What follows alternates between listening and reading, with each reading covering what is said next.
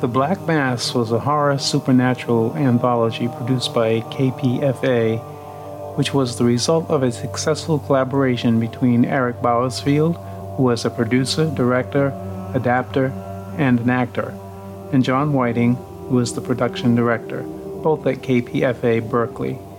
The series ran irregularly from 1963 to 1970 and dramatized at least 43 stories. The episodes ranged from 3 to 42 minutes in length. Now, the Black Mass featured tales about the macabre, the bizarre, the supernatural, and the generally, I guess you could say, discomforting stories from outstanding established authors, many of whom were not generally known for writing in those genres. The series used extremely high production quality, chilling tales, and excellent pacing, all combined to make this one of the best series around. Now, don't expect much action in these stories. There's no chase scenes, no explosions, few screams. This is an intellectual series where mood is created through language, pacing, dialogue, and subtle music. Keep in mind this series dramatizes a wide range of writing styles. There is something here for everybody, which means you will either really like a story, maybe love it, or hate it. But the reality is, this is a very different and extremely well-produced series. In 1985, 16 of these stories were rediscovered and given new introductions and effects by James McKee and Ken Heller, and then rebroadcast as a series called Tales from the Shadows. On this track, you're going to hear The Boarded Window, a mystery produced in 1964 and based on a story by Ambrose Bierce published in 1891. A guitar sort of sets a melancholy mood. There's a wind that blows in and out. Sort of a down-home natural voice begins to tell a quiet story about two graves, an abandoned house, and the mystery of a boarded-up window. It seems Murlock and his wife Janice had settled the place so long ago nobody remembers exactly when it was. She died shortly thereafter, but Murlock stayed and just barely made a living through trapping. They lived in a small cabin, one door, one window. Now the door is gone, and nobody can remember a time when the window wasn't boarded up. Eric Bowerfield plays Murlock, Ben Jackpetty is the narrative, and Amanda Folger plays Janice. The sound engineer is John Whiting, and Carl Schrager was in charge of the music. To help you understand the solution to the mystery, remember that the story takes place in a rural cabin around 1830. A window in such a cabin was merely a hole in the wall. There was no glass, there was no screen. To stop the cold, there either would have been shutters that opened outward or a hinged set of boards that opened inward. But during warm weather, these could have been left open for months. Resource for the information of this program was from the oldtimeradioplotspot.com. Say that 10 times fast. Now Heirloom Radio, a different kind of oldies program, presents the rebroadcast of The Boarded Window from 1964. My name is John Lovering, and as always, the time that you take to listen to this podcast is very much appreciated, and I do thank you.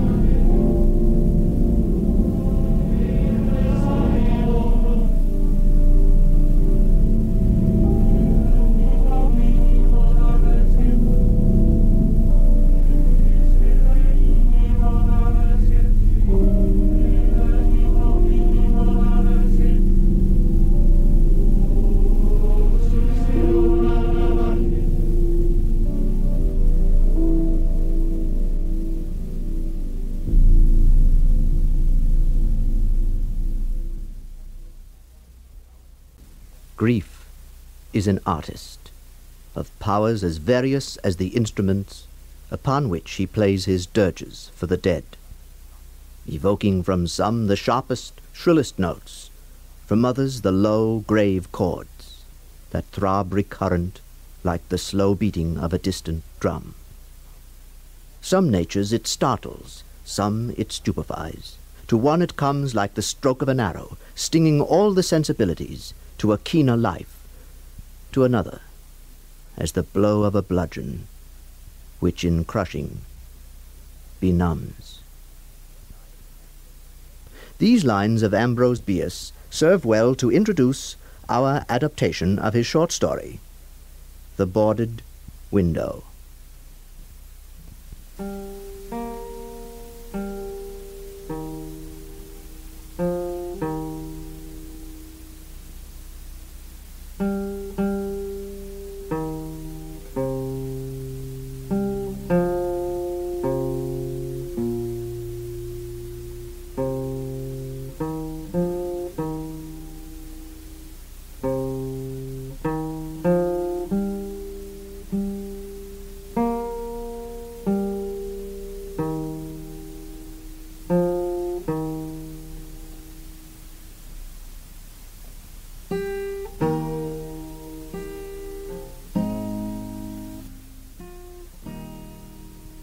Everybody hereabouts knew the spot was haunted.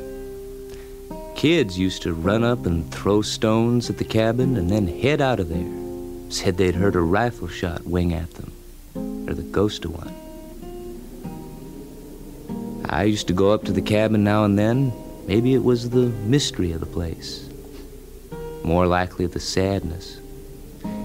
It said something sad about them times. I found out about the rifle shot. Just an echo from the canyon if you throw a rock against the cabin. See, you can hear it when I throw.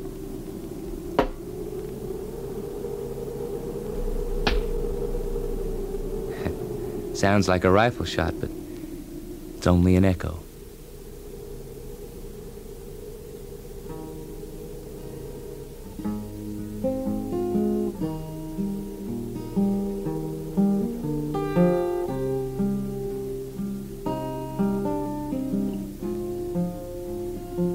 The old man's name was said to be Murlock.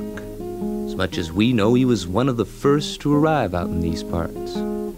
His wife died shortly after they got settled. That was so long ago no one can remember anything about her.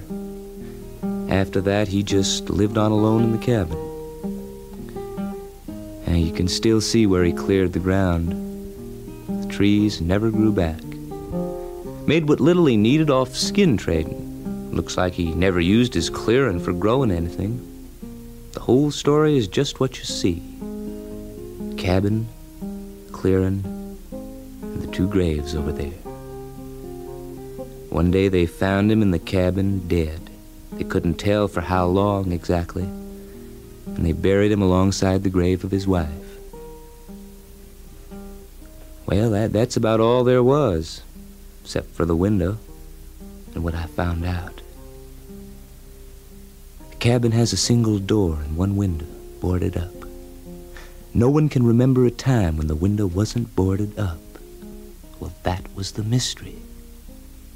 The door is gone and the cabin's empty, except for an old table no good for any use, but the window still keeps something out.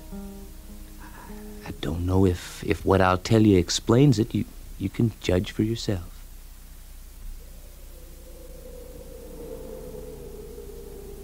I was up here late one afternoon, supposed to see if there was anything about the cabin worth calculating in a sale of the timber property. Well, I was just standing here beside the house looking at the window. Don't know what put the idea in mind, but I took up a stone and walked up to the window. It didn't take more than a few hits, and the boards began giving in, so as I could just push in from the bottom with my hand. The upper nails acted like a hinge, and the boards opened up like a window. I looked inside. The whole place was as dark as night. Then it began happening. The darkness seemed to pour out of the room all around me, till it was dark night everywhere. Then In the room, I saw them, like they begun to light up, or like I could see in the dark. I tell you, I saw the two of them, the body of a woman lying on the table, and him, Murloc. I guess it was Murloc, asleep in the chair, head and arms on the table beside her. I found myself in the room, but I couldn't stand up. It was like some dream. I was on all fours, staring at the body of the woman, and then some strange compulsion seemed to take hold of me, and I sprang at her.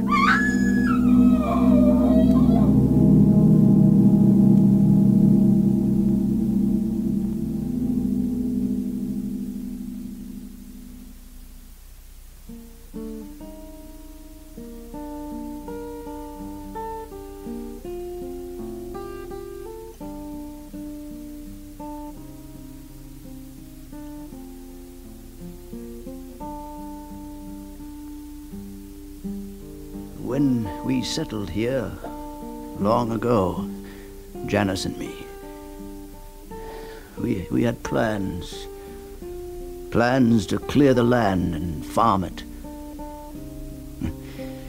We were one of the first out here, and we had plans.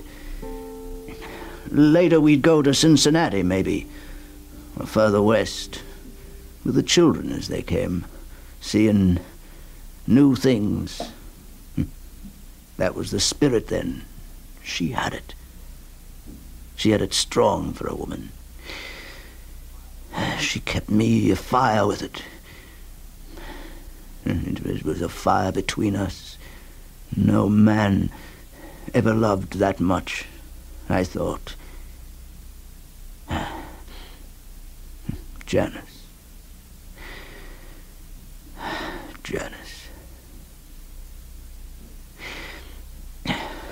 It all ended almost before it began.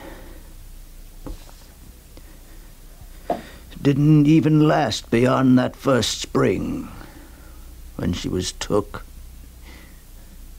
from me. I came in one day from gunning, and there she was. Fever. Janice. Janice, there's no doctor, save 30 miles in Parlee. Oh, but it's going to be all right, Janice. I'll take care of you. Help me. Janice. We must stay together. Of course, Janice. It can't happen like this. All we've got to do. Hush, Janice, hush. Hush, we'll make it. We'll make it.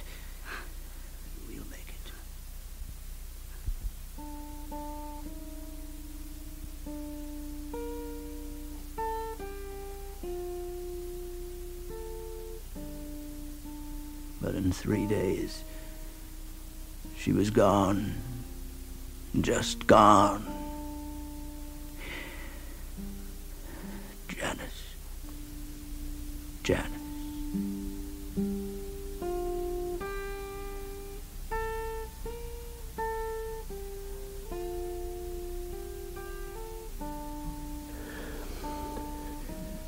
I watched her till morning. I couldn't believe that white face and still body was all there was left.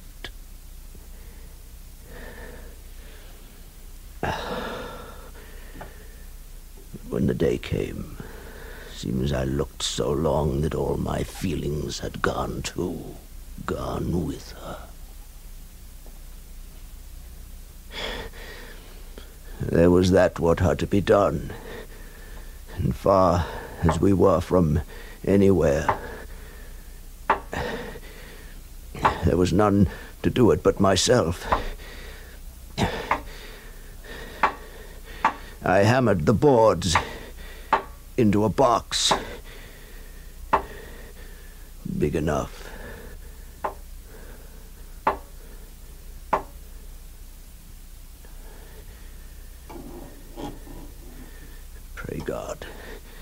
Pray God that was all that had to be done. It wasn't.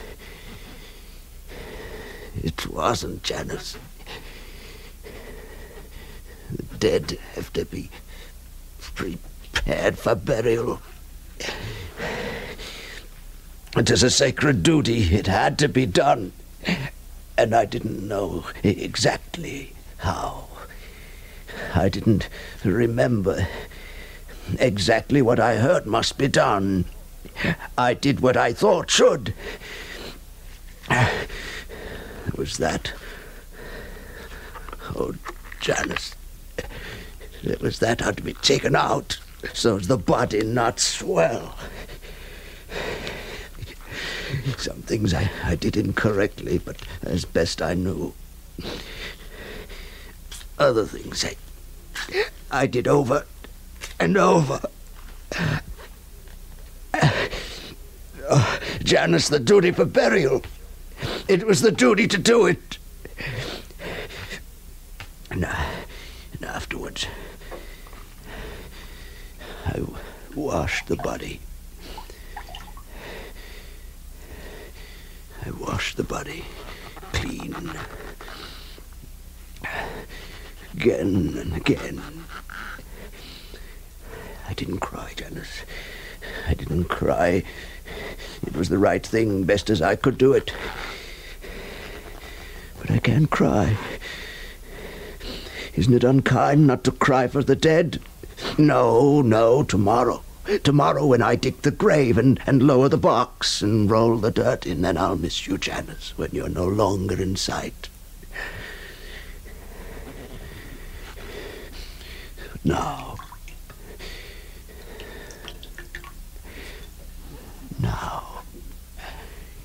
it's all right.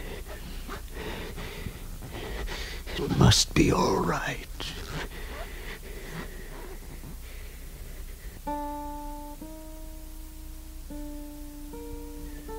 Fix your hair.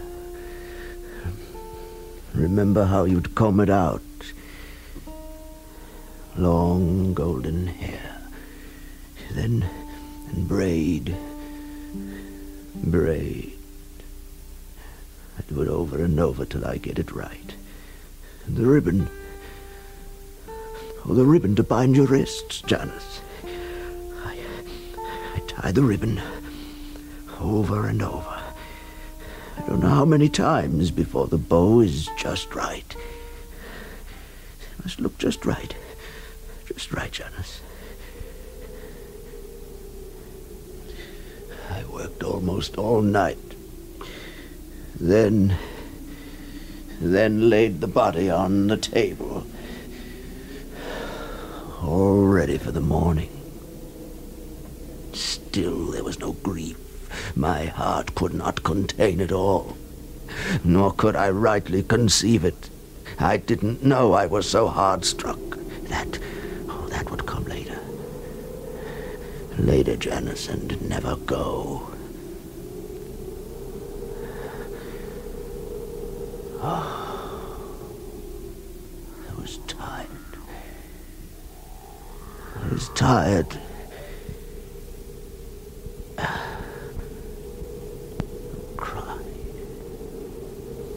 It might have been a beast, maybe a dream. Oh, I was too tired to tell. Tired.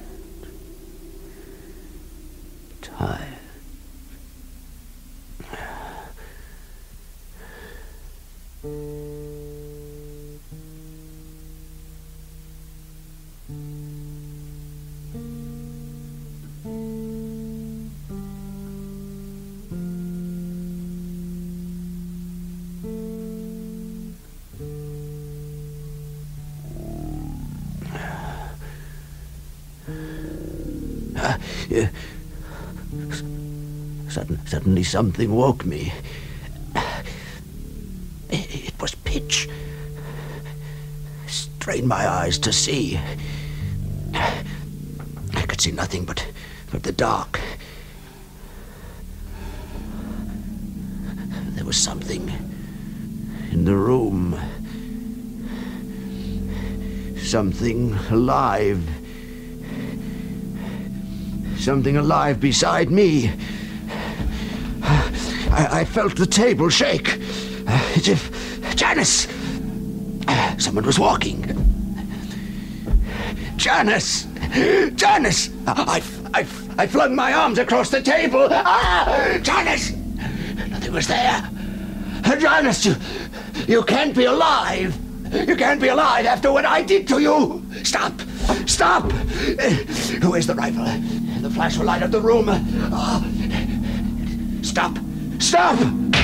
Ah! It was a cat, a panther, dragging her to the window, its teeth fixed in her throat. Stop! Stop! Stop!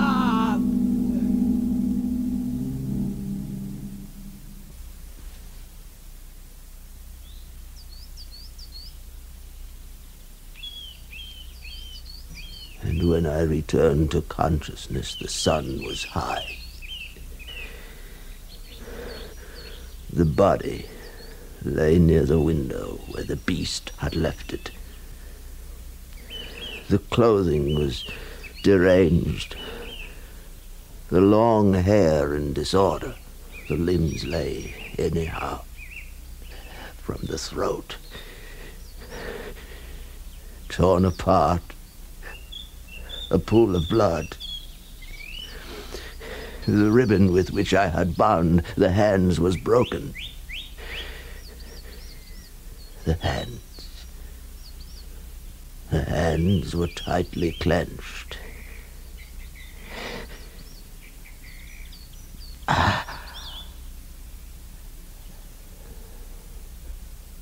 Between the teeth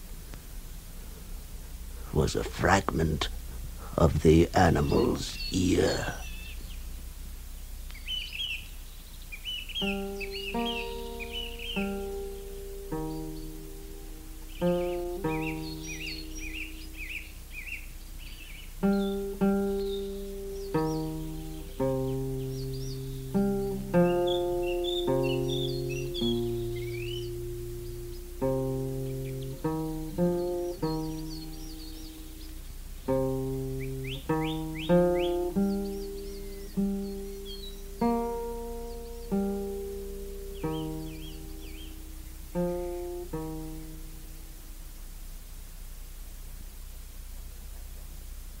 That was The Boarded Window by Ambrose Bierce. The part of the narrator was played by Ben Jacopetti. The part of Janice was played by Amanda Folger. Murlock was played by Eric Bauersfeld. The musical background was performed and partly composed by Carl Schrager. The technical production was by John Whiting.